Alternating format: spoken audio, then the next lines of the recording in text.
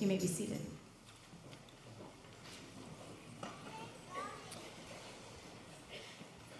Welcome to week 4 of our series of messages called My True Selfie. And if you've been here, you know that we have been looking at what God says in His Word about our true selves, about our identity in Christ. And today I want to start by telling you a true story from 150 years ago. Not long after the Civil War ended, this man, Colonel P.H. Anderson of Big Spring, Tennessee, wrote a letter to a former slave of his. That was this man. His name is Jordan Anderson. And Colonel Anderson asked Jordan Anderson to come back and work on the plantation again. A couple of years earlier, after the Emancipation Proclamation, Jordan had moved north with his family to Ohio. When he got this letter, he wrote a response that was so amazing, it was actually reprinted on the front page of the New York Daily Tribune. And you're going to see that his letter to his former slave master is just filled with spectacular, subtle sarcasm. I want to read you part of it. Here's how the letter begins. August 7, 1865, to my old master. Sir, I got your letter and was glad you had not forgotten me, and that you wanted me to come back and live with you again. I have often thought about you. I thought the Yankees would have hung you long before this for harboring rebels. Although you shot at me twice before I left, I did not want to hear of your being hurt. Mandy and I, and Mandy is Amanda, his wife, Mandy and I have concluded to test your sincerity by asking you to send us our wages for the time we served you. I served you faithfully for 32 years and Mandy for 20 years. At $25 a month for me and $2 a week for Mandy, our earnings would amount to $11,686. Add to this the interest for the time our wages have been kept back, and deduct what you paid for our clothing and for 3 doctor's visits, and the balance will show what we are entitled to. Please send the money by express. If you fail to pay us for faithful labors in the past, we can have little faith in your promises in the future. Also, please tell me if there are schools there my children can attend. My greatest desire is for them to grow in knowledge. Say howdy to George Carter and thank him for taking the pistol from you when you were shooting at me. From your old servant, Jordan Anderson. Isn't that incredible? Now, freedom, as we're going to see today, is at the core of our identity in Christ. But the reality is so many Christ followers struggle with living in freedom. So many of us, we actually forget that freedom is part of our identity, that freedom is who we are, that we are free. We find ourselves tempted to return again to slavery.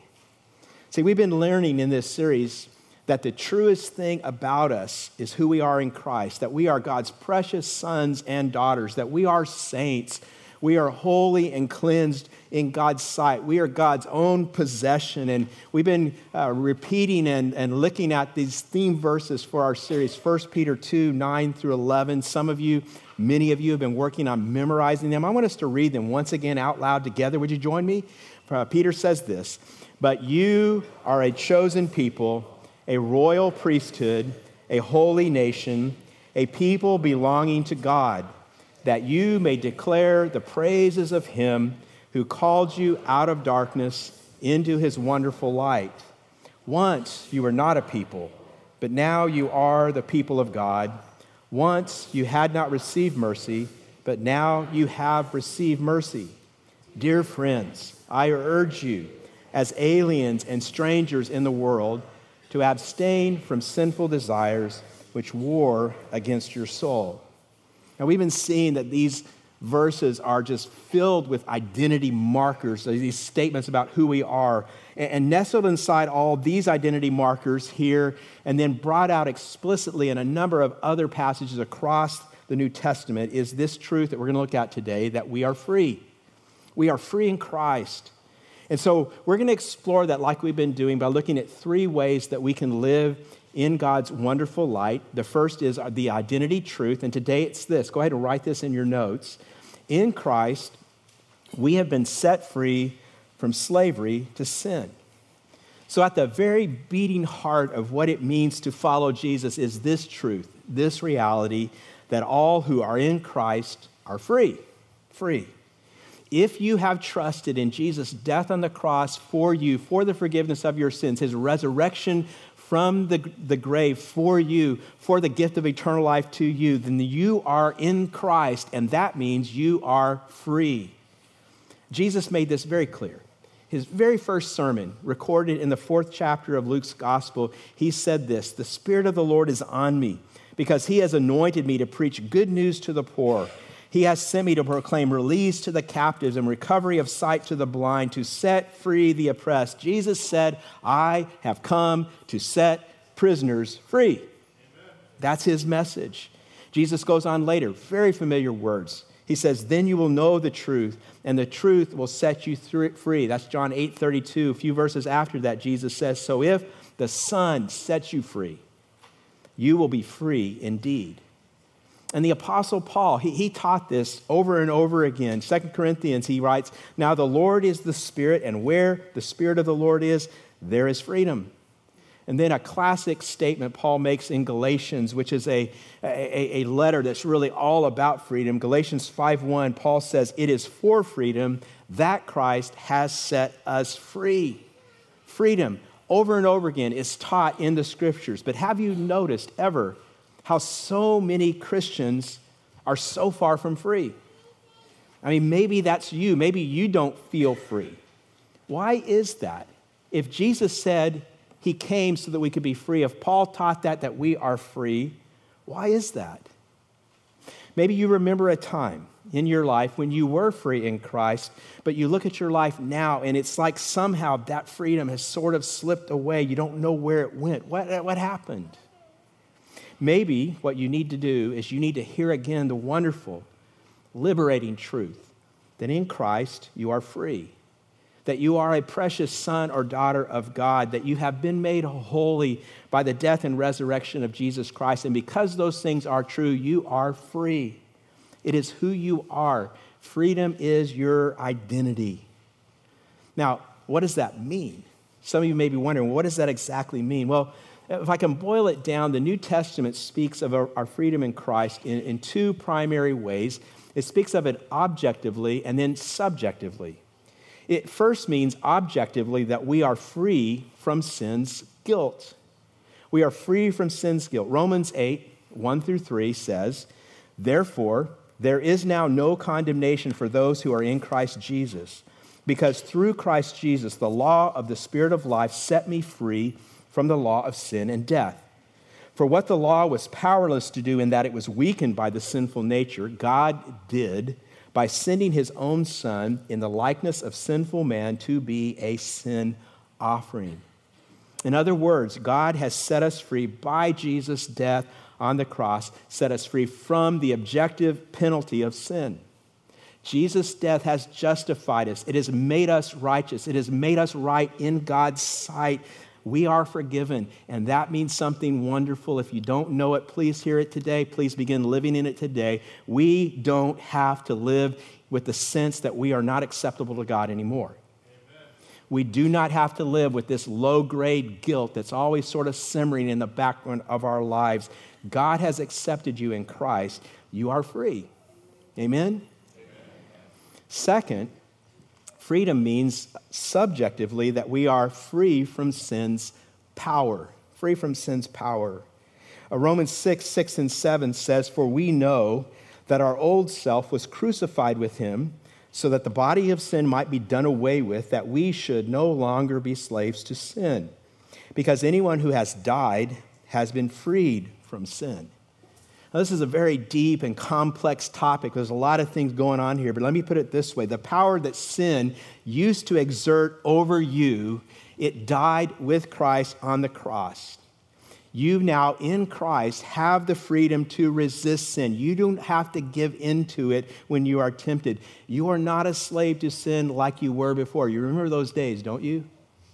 Those days when it was like you just did it and you couldn't stop. Even when you felt like you didn't want to, you gave in, you succumbed, you sinned.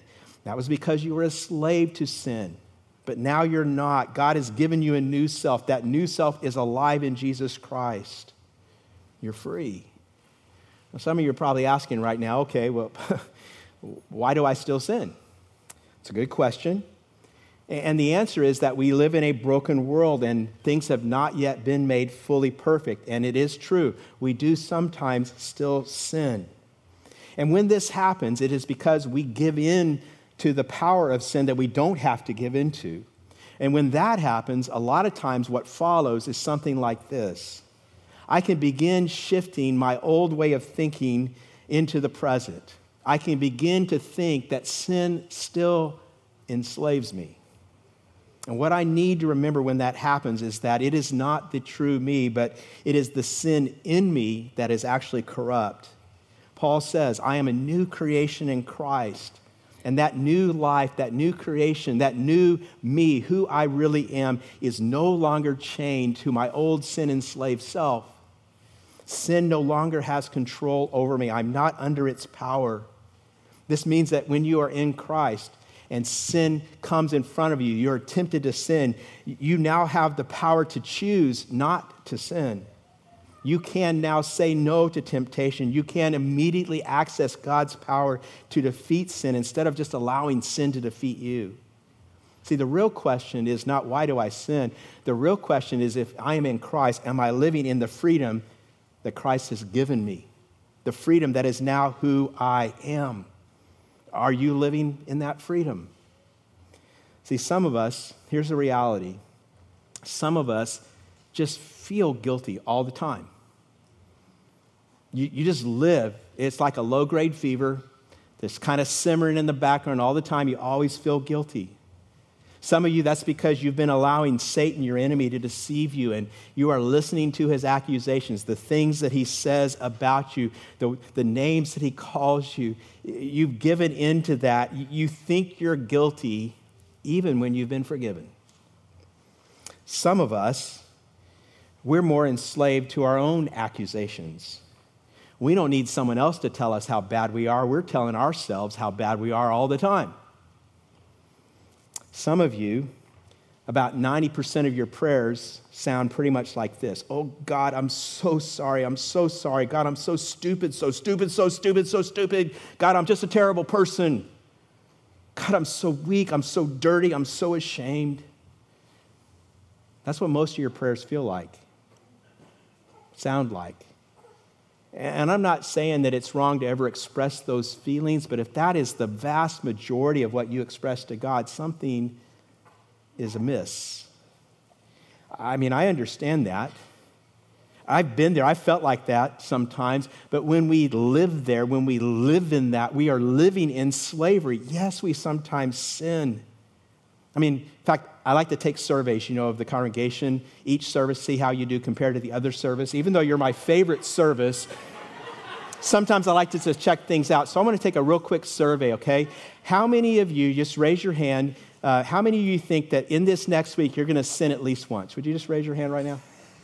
How many of you need to raise both hands? Because I'm good for two, at least two, So we're all going to sin. Sometimes, yes. And when that happens, and it's going to happen next week, when that happens, here's what you need to do. It's really very simple. You just need to bring the sin before God and confess it. You just need to tell him what you did and that you know that what you did or what you said or what you thought, it's wrong. And then you need to trust that God will do what God has already promised that he will do when you confess your sins. Amen? Because the Bible says, if we confess our sins, he is faithful and just to forgive us our sins and to cleanse us from all unrighteousness. That's 1 John 1:9. Some of us really should memorize that verse because it's so important. When you confess, you need to trust that he has forgiven you, just like he says. You need to receive the cleansing that he has promised to give you. You need to believe that you are clean because God said you are. You need to move ahead. You don't need to keep feeling guilty, and anything different from that is a return to slavery. It means you're not fully living in the freedom that you have in Christ. You are free. It is your identity. It is who you are. See, Paul says this, Galatians 5:1. I'm going to give you the whole verse now. I read just part of it a minute ago. Paul says, "It is for freedom that Christ has set us free. Stand firm then, and do not let yourselves be burdened again by a yoke of slavery." In Christ, you are free from slavery to sin. This is who you are. And when you are tempted to return to that slavery, you need to stand firm. Now, let me show you next, second way that we can live in God's wonderful light. And we've been looking at identity theft each week, how we can lose this identity truth of who we are in Christ. And I want you to see some of the main ways that you can lose this part of your identity, that you're free. Put it this way, we lose our freedom in Christ when we substitute anything else for God's free grace. In Colossians chapter 2, Paul spends a lot of time talking about this issue. And in verse 8, he gives this command: "See to it that no one takes you captive through hollow and deceptive philosophy, which depends on human tradition and the basic principles of this world rather than on Christ." Now, Paul uses a Greek word for captive here that can mean kidnapping or robbery. And he is just saying, you've been set free. You have found freedom in Christ, so do not allow your old slave masters to lure you back into slavery again. And the Colossian Christians really needed to hear this because something had happened in their churches. Some teachers had kind of emerged in their churches and were teaching them basically this. These teachers were saying, look, we, the teachers, we are the enlightened spiritual masters, and you need to listen to what we have to say to you so you can move on to the next level of spiritual truth. You need to listen to what we have to say. And when you look at what we know about their teaching, it could be boiled down pretty much to one word, and that word was more. They said things like do more. You have to pray more, fast more, engage in more religious ritual. They said you have to experience more. You need to have more dreams, more visions, more exciting, mystical, spiritual experiences. They said you have to give up more. You have to punish your body, strict self-denial. Don't do this, don't do that. They had all these kinds of rules that you had to follow. They were really saying, it's great that you accepted Jesus, but now you need to do more if you're going to go to the next level, like us. Now, that doesn't just happen in the past. That still happens all the time today. And there are a lot of pastors that you might listen to on TV or on a podcast who subtly teach forms of this. There probably are some people that you're going to encounter, maybe even in the Bible studies that you're a part of, who may unwittingly advocate some forms of this. I heard recently a story of a man who became a Christian when he was 18 years old. And he was so excited about what Jesus had done for him, how Jesus had changed his life, and how free that he felt as he began this new life with Christ. But he said a few weeks later, the shackles went back on. He said, my pastor in this church began to lay down all the rules. There were all kinds of rules. Rules like men couldn't have facial hair, women couldn't wear pearls, some hair was too long and some hair was too short. There were just all kinds of rules in this church. And he said, then the pastor explained to me that when I had accepted Jesus, that was a good thing, but all that had really happened is I had become a candidate for full salvation. And I was told that I was going to reach the next level. I needed to receive the baptism of the Holy Spirit with the evidence of the gift of speaking in tongues. This guy said, I just tried for months and months to get this, but I couldn't. And eventually he said, I walked away from Christianity for years because I decided if that's what Christianity is about, I don't want anything to do with it. Finally, years later, he said, I came back to church again and I began to study the Bible again, and I began to realize that all that legalism, which was probably meant for good, had just kept me in chains. I want to be real clear here because some of you are getting offended right now, I know. I am not taking any shot at a particular theological tradition here. This sort of thing can happen in any kind of church, even in ours. I'm just giving you an example of the kind of thing that Paul is addressing here. And what you need to hear is that Paul's answer to this kind of thing is simply this: Jesus is enough. Jesus is enough. You have all you need spiritually in Jesus right now. And this is why this is so important. If it hasn't happened to you yet, it will happen. One day, you're going to get a letter from your old slave master. And it may come through a book, or it may come through a sermon, or it may come through something a relative tells you is really, really the truth. And you're going to be tempted. You're going to be tempted to go back, to return to the religious slavery that Jesus set you free from. And so you need to be alert to how this can come at you. You need to be able to recognize what I'm going to call 3 religious freedom thieves that Paul talks about in Colossians 2. Now, some of you may be surprised to know how often the Bible actually warns against religion. And we're going to see these 3 thieves in Colossians 2, 16 through 23. You might want to get your Bibles open to that. And the first thief, the first way your freedom can be stolen, is what I'm going to call traditionalism. Traditionalism. Now, be clear, this is not about tradition. Traditions can be very, very good. They can be very meaningful and helpful in many ways when we understand and we practice them in a biblical way.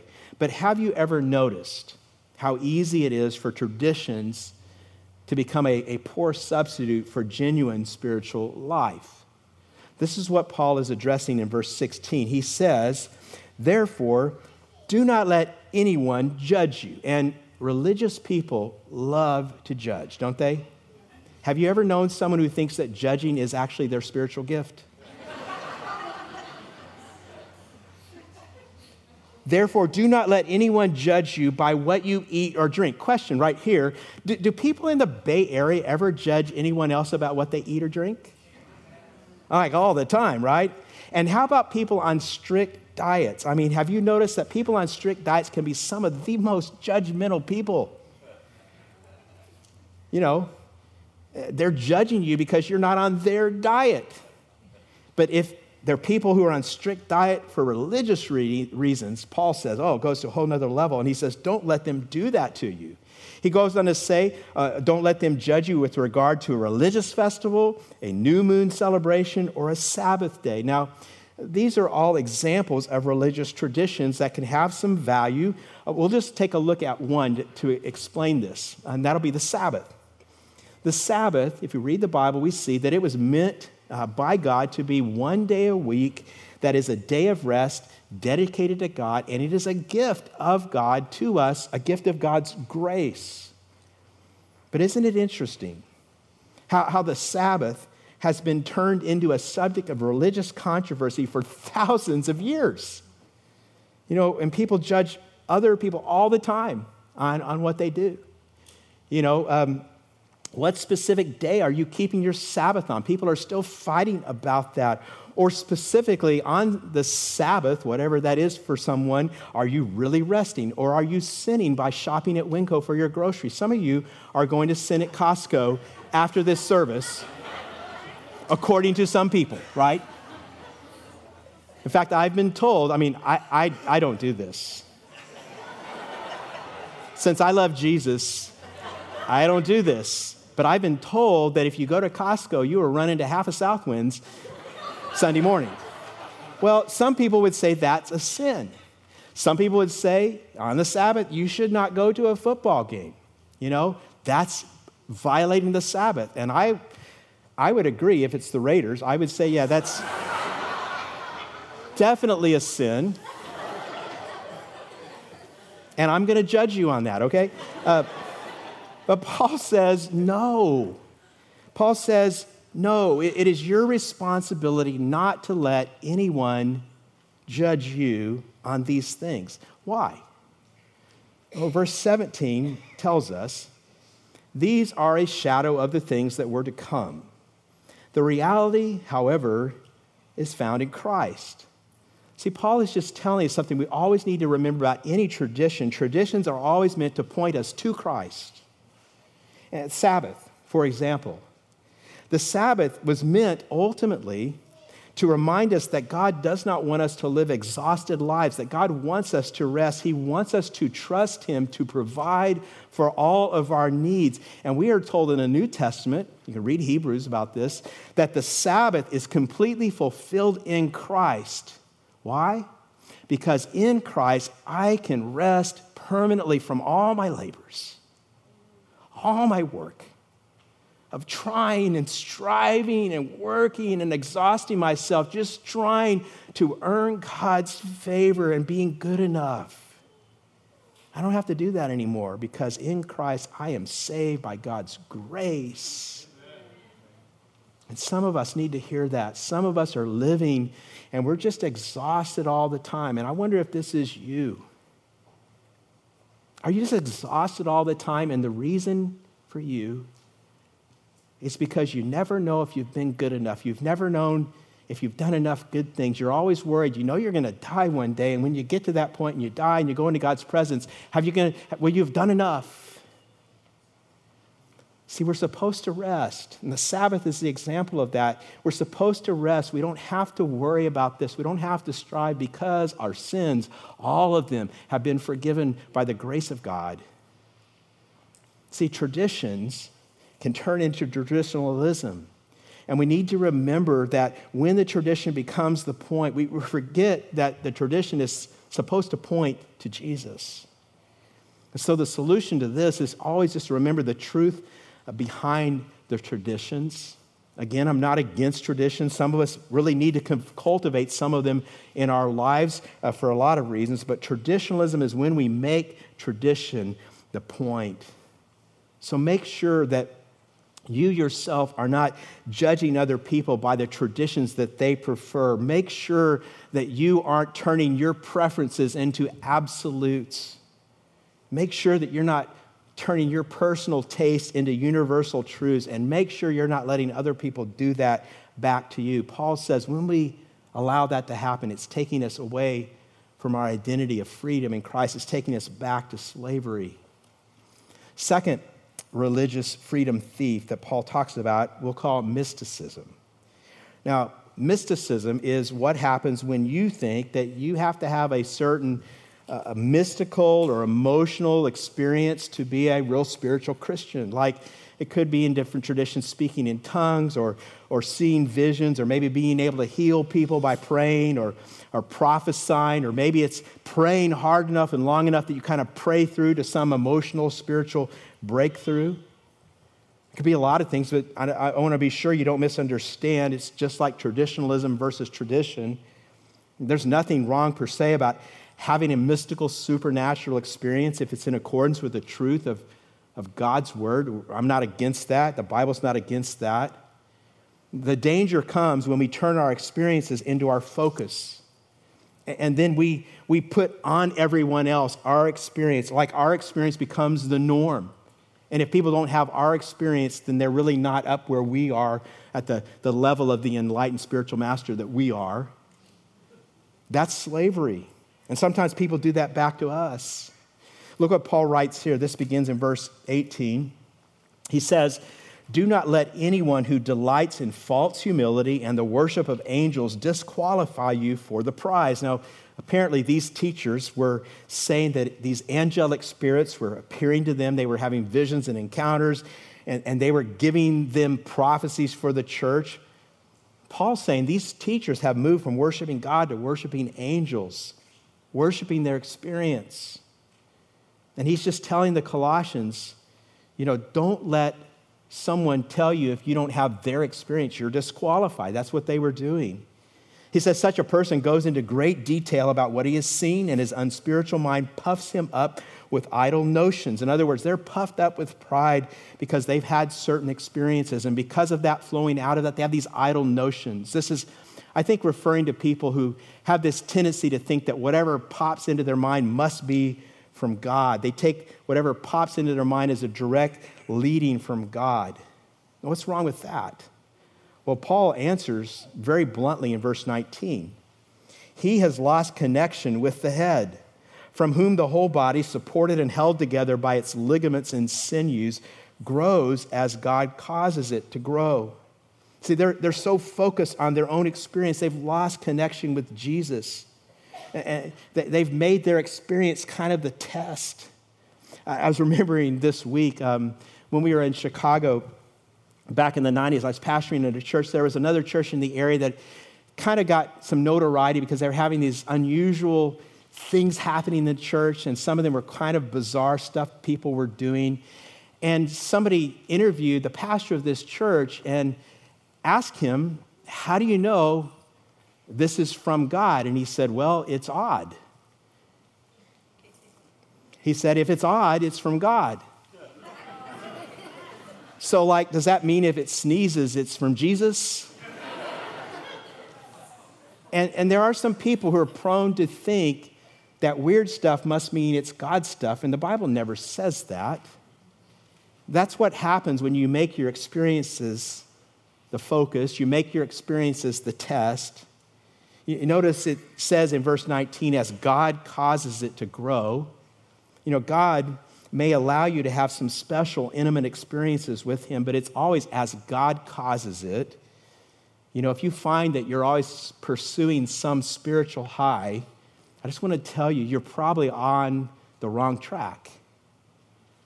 What you're supposed to be pursuing always is only Jesus. You pursue Jesus and let him take care of anything else that comes around that. You need to worship the giver, not the gift. And so don't be striving for some experience that someone has told you makes you more spiritual. Don't worry about that. The third freedom killer, freedom thief, is probably the most insidious, the most sneaky. It's probably the one that actually affects the most of us. I want to call it moralism. And moralism is when I believe that following certain rules kind of makes up the sum of what it means to be a good Christian, how a good Christian lives. It's about the rules. It's about if you don't do this, you don't do that, then you're a really good Christian. Sometimes we call this legalism. And what's really sad about this, the really big problem about this one is that most people on the street, if you ask them, the people who live in your neighborhood, the people you work with, if you ask them what Christianity is about, they're going to give a definition that's really about rules, right? Most people outside the church think that Christianity means you don't do certain things. You have to keep certain rules. And there's actually a very good reason why a lot of them think that. You know what it is? The reason is that's often the way we come across. We often characterize our faith about rules. I mean, some of you right now you're thinking about the churches that you've been in the past. And have you noticed in a lot of churches, there are rules, and the rules can vary from church to church, but if you're there long enough, you learn what the rules are, and you learn you're supposed to live this way, and if you don't, there's something wrong with you. We need to make sure that we are not creating extra biblical rules that we then define as what it means to follow Christ. And there's another thing I think we should be aware of in this, and this has to do with how we raise our kids. Some of us as parents probably do not realize that oftentimes we are raising our children to believe in moralism. Some of you are doing that because that's what your parents did to you. You say, what are you talking about? Well, it could show up in a number of ways, but if you ever find yourself telling your child as you're trying to get them to obey, you better do this or Jesus won't be happy with you, you're heading your child down this road. Do you understand that? You see that? You are telling a child that obedience or disobedience either turns on or turns off Jesus' happiness with them. That's called moralism.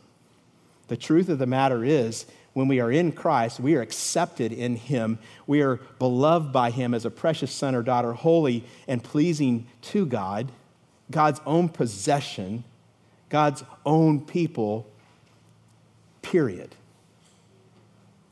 It doesn't mean sin's okay, but when you sin or don't sin is not the measure of if God likes you today or not. And sometimes it's so interesting how we can tell our children something and set them up to live something that distorts their whole life, that destroys their freedom in Christ, probably because it reflects our own view of our freedom in Christ. I'm going to show you some verses that are right here in this flow of things in Colossians. You may be surprised at what you're going to see because they actually really contradict what a lot of people think Christianity teaches. Verse 20 says, since you died with Christ to the basic principles of this world, and Paul's already talked about this earlier, but this basic principles idea boils down to the way everyone thinks. And what Paul's describing here is what we call quid pro quo, this for that. And this is the idea that we all pretty much have in the world. You do something to get something. That's how the world works, isn't it? And everybody kind of assumes that. Paul says that's how the world thinks, but we're under grace. He says, since you died with Christ to the basic principles of this world, why, as though you still belong to it, do you submit to its rules? Do not handle, do not taste, do not touch.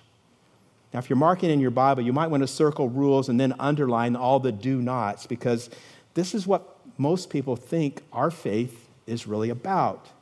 And Paul is saying that's a distortion. Paul actually points out here a couple of problems with legalistic rules. The first one, he says, is rules don't last. Look at verse 22. He says, these are all destined to perish with use because they are based on human commands and teachings. Now, how many of you have ever noticed that the rules that you were raised with in church, the rules you grew up with in church, a lot of those seem awfully dated today? Have you ever noticed that? I've shared with you before, I have a PhD in church history, so I've had a lot of opportunity to study different parts of church history. And one of the things I've come across many times are controversies that Christians have had down through the centuries. And so often these controversies seem utterly ridiculous to us today. I'll give you one example. In the 19th century, true story, Christians in Canada, in this particular denomination, had this huge fight over whether clothes should have only buttons or whether clothes that Christians were allowed to have zippers.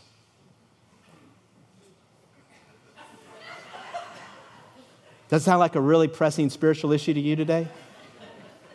The truth of the matter is, we say who cares, but this entire denomination actually split over this. You know, the zipper people and the non-zipper people. I don't know. But it was a change in society, and some people thought, no, the devil is in the zippers. Maybe sometimes, I don't know. But, some of us, we don't have to go that far back. Some of us are old enough to remember when people in some churches argued about whether or not a woman should wear pants, right? I mean, I'm not old enough to remember that, but some of you actually are. Paul says rules don't last. And it's really true. He also says rules don't work. And that is the biggest problem. Rules don't even work. They don't do what people think they do. Look at verse 23. He says, such regulations indeed have an appearance of wisdom, like they seem really righteous, with their self-imposed worship. In other words, it's not worship that springs from love for God. It's self-imposed. Their false humility and their harsh treatment of the body, watch this, but they lack any value in restraining sensual indulgence.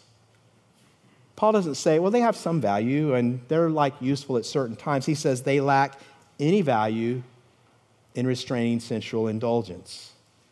In other words, they lack any value in truly changing you. And I want to tell you right now, if some of you could hear this today, it would change your life. It would change your life. This verse could set you free. See, some of us need to give up our rules because the rules don't change us. Have you ever asked yourself, why not? I'll give you the answer. Rules don't work because rules actually focus your attention on the very thing you are trying to avoid. I've talked to people about this in counseling, in a lot of different occasions in spiritual conversations, and I've often used this picture, this illustration. I want you to do something right now, please, for me. Right now, like in your mind, I want you to do this for me. Are you ready? Here's what I want you to do.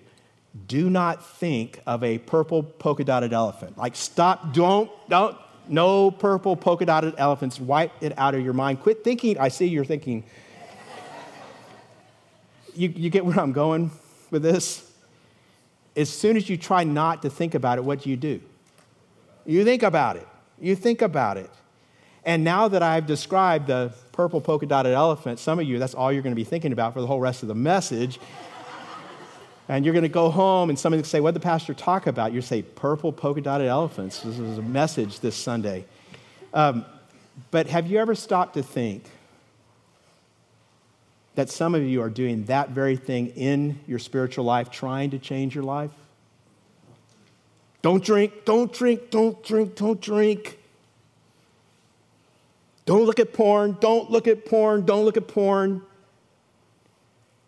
Don't get angry, don't get angry, don't blow up, and don't get angry.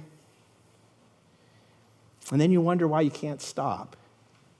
You wonder why you keep doing that. Because it doesn't work, right? Now, Paul, be clear, is not saying it's wrong to restrain sexual indulgence, because sobriety is a virtue. Sexual purity is a virtue. Self-control over your anger is a virtue. The problem is this: the do-nots do not work. They just don't. Now, it is important at this point that I add a caveat, okay? Because some people get confused here. I am not saying that obedience to Christ's commands is legalism. Obedience to Christ's commands is not legalism. And I get that from people sometimes. Sometimes I'll show them, well, here's what the Bible says. The Bible says you should do that. And people say, well, you shouldn't get all legalistic on me.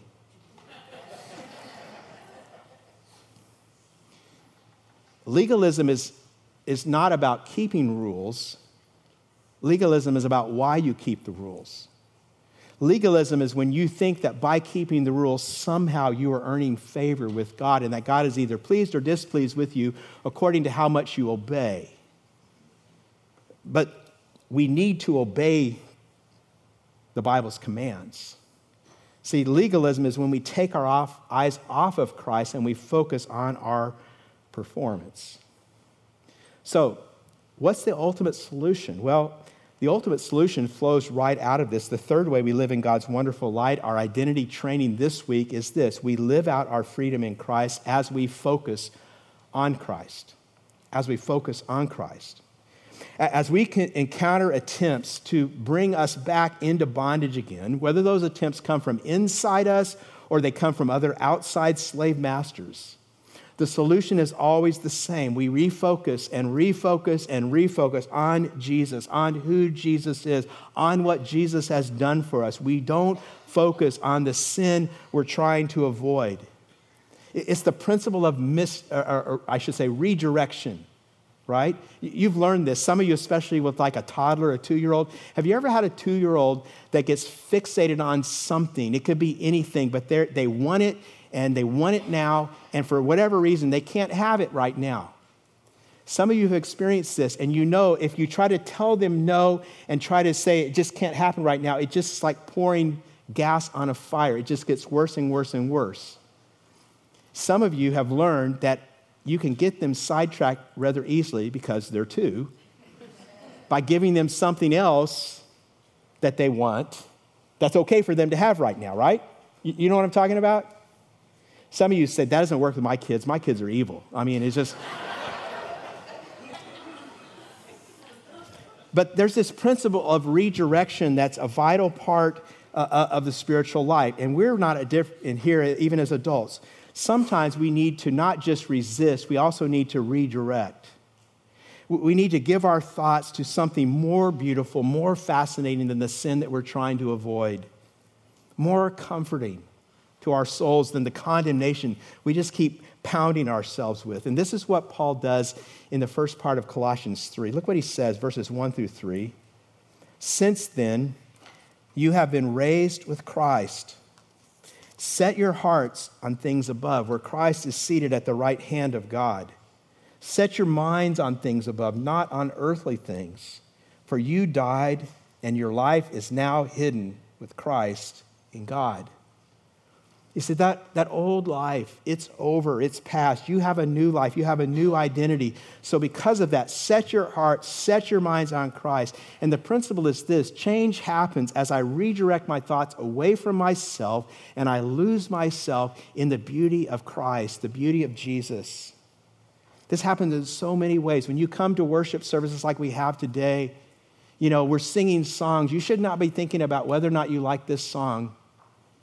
You should be looking to the truths that are being sung by the body of believers all around you that point to the beauty of Christ, and you should be losing yourself in that. You should be taking those words up to heaven in worship and adoration. When you're listening to the message, you should not be evaluating whether it's a good message this week or not. Please don't do that. You should also not be, thinking to yourself, when is he ever going to shut up?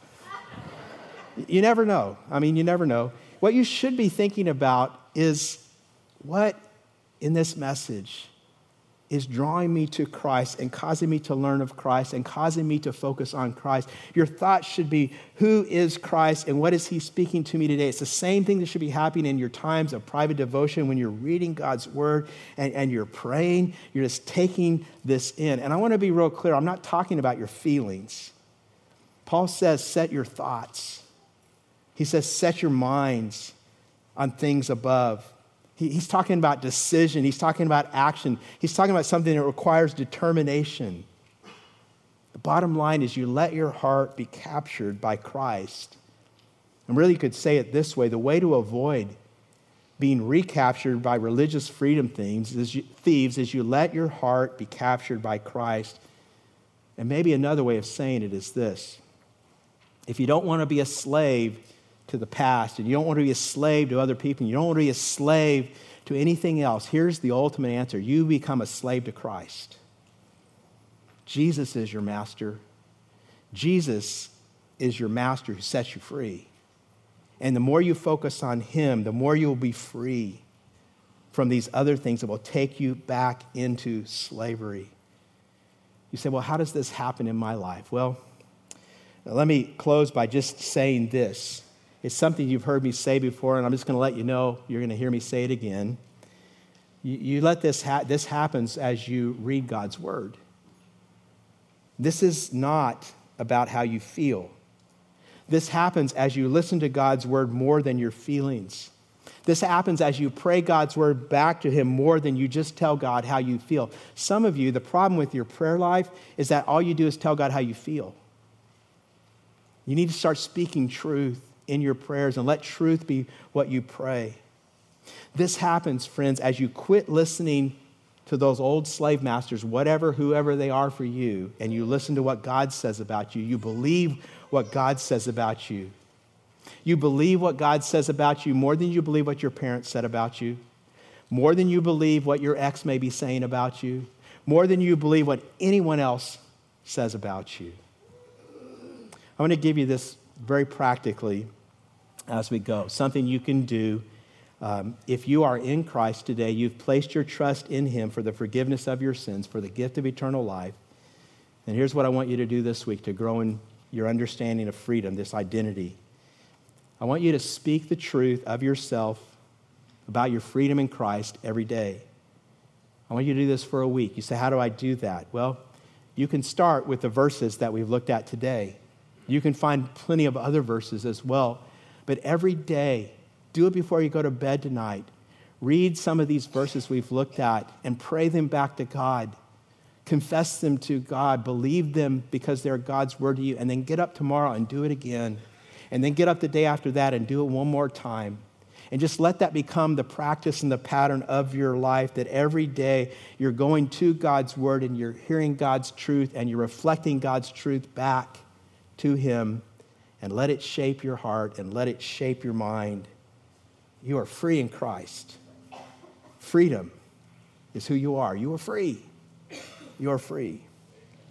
Now, as we close today, I want you to see one more thing about why this is even more important than you suspect, because this actually is not just about you. Remember that story I told you at the beginning of the message? You ever wonder what happened to somebody like that particular former slave who wrote that letter back to his old slave master? Well, actually, there's a historian, and here's a picture of him, who went into the historical records to research that story. And as he was researching the story about Jordan Anderson, he found a census record. And I want to show you a picture of the census record he found. And highlighted there are 3 of Jordan and Mandy Anderson's children. Actually, Jordan and Amanda Anderson are listed above the highlighted part, but there's 3 children there. And it says in this census record what they were doing, and you may not be able to read it. If you can't, what it says they were doing is attending school. They were attending school, and you'll remember that that was Jordan's great desire for his children. But it actually gets even better than that. Here's a more recent picture of actually a descendant. This is a picture of his great-grandson, Jewel Wilson, and his wife, Estella, at their home in Dayton, Ohio. And as you look at that picture, you'll see all those family pictures on the table next to the couch. And Jewel Wilson says that all of the great-great and all of the great-great-great-grandchildren of Jordan Anderson, they all got great educations. They've all gotten great jobs. Why? Well, in a sense, because one of their ancestors, Jordan, refused to be lured back into a form of slavery. And he changed the direction of generations. You see, when you refuse to be lured back into some kind of legalistic, rules-oriented captivity, when you stay focused instead on Jesus, it not only changes your life, it impacts generations. It impacts your children. It impacts their children when they're born. You know, we've all heard how the younger generations are all leaving the church today, and actually I'm not so sure that's the total picture, because I think that many people, many young people who are leaving the church are actually walking away from these distortions of the faith. So one of the best things that you can do for your family, for the next generation, for the generation after that, for the people in your neighborhood, and for your own heart is to stay focused on Jesus. Make your life about Jesus. Rest in the freedom that you have in Jesus. It is your identity. It is who you are. Amen. Would you bow your heads as we pray?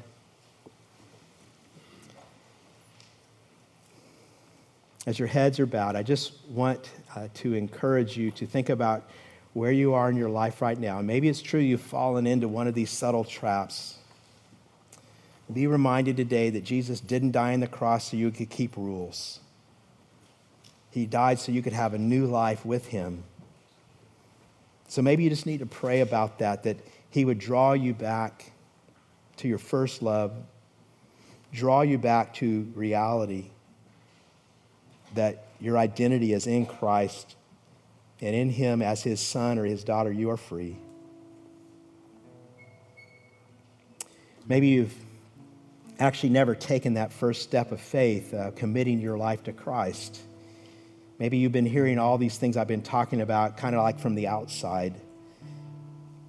And if that's you today, I just urge you, God the Father, through God the Son, is offering salvation to you today.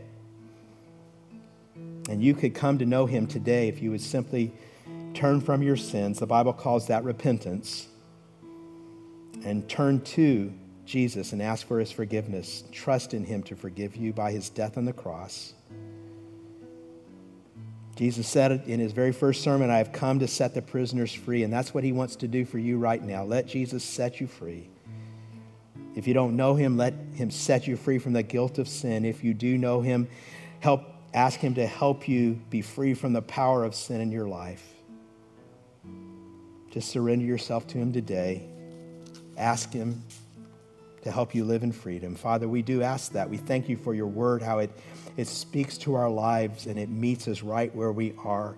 Lord, we thank you today for the freedom that we have in Jesus Christ, the freedom that we can celebrate by your grace. Lord, guard us and guide us not to return back to the slavery of the past.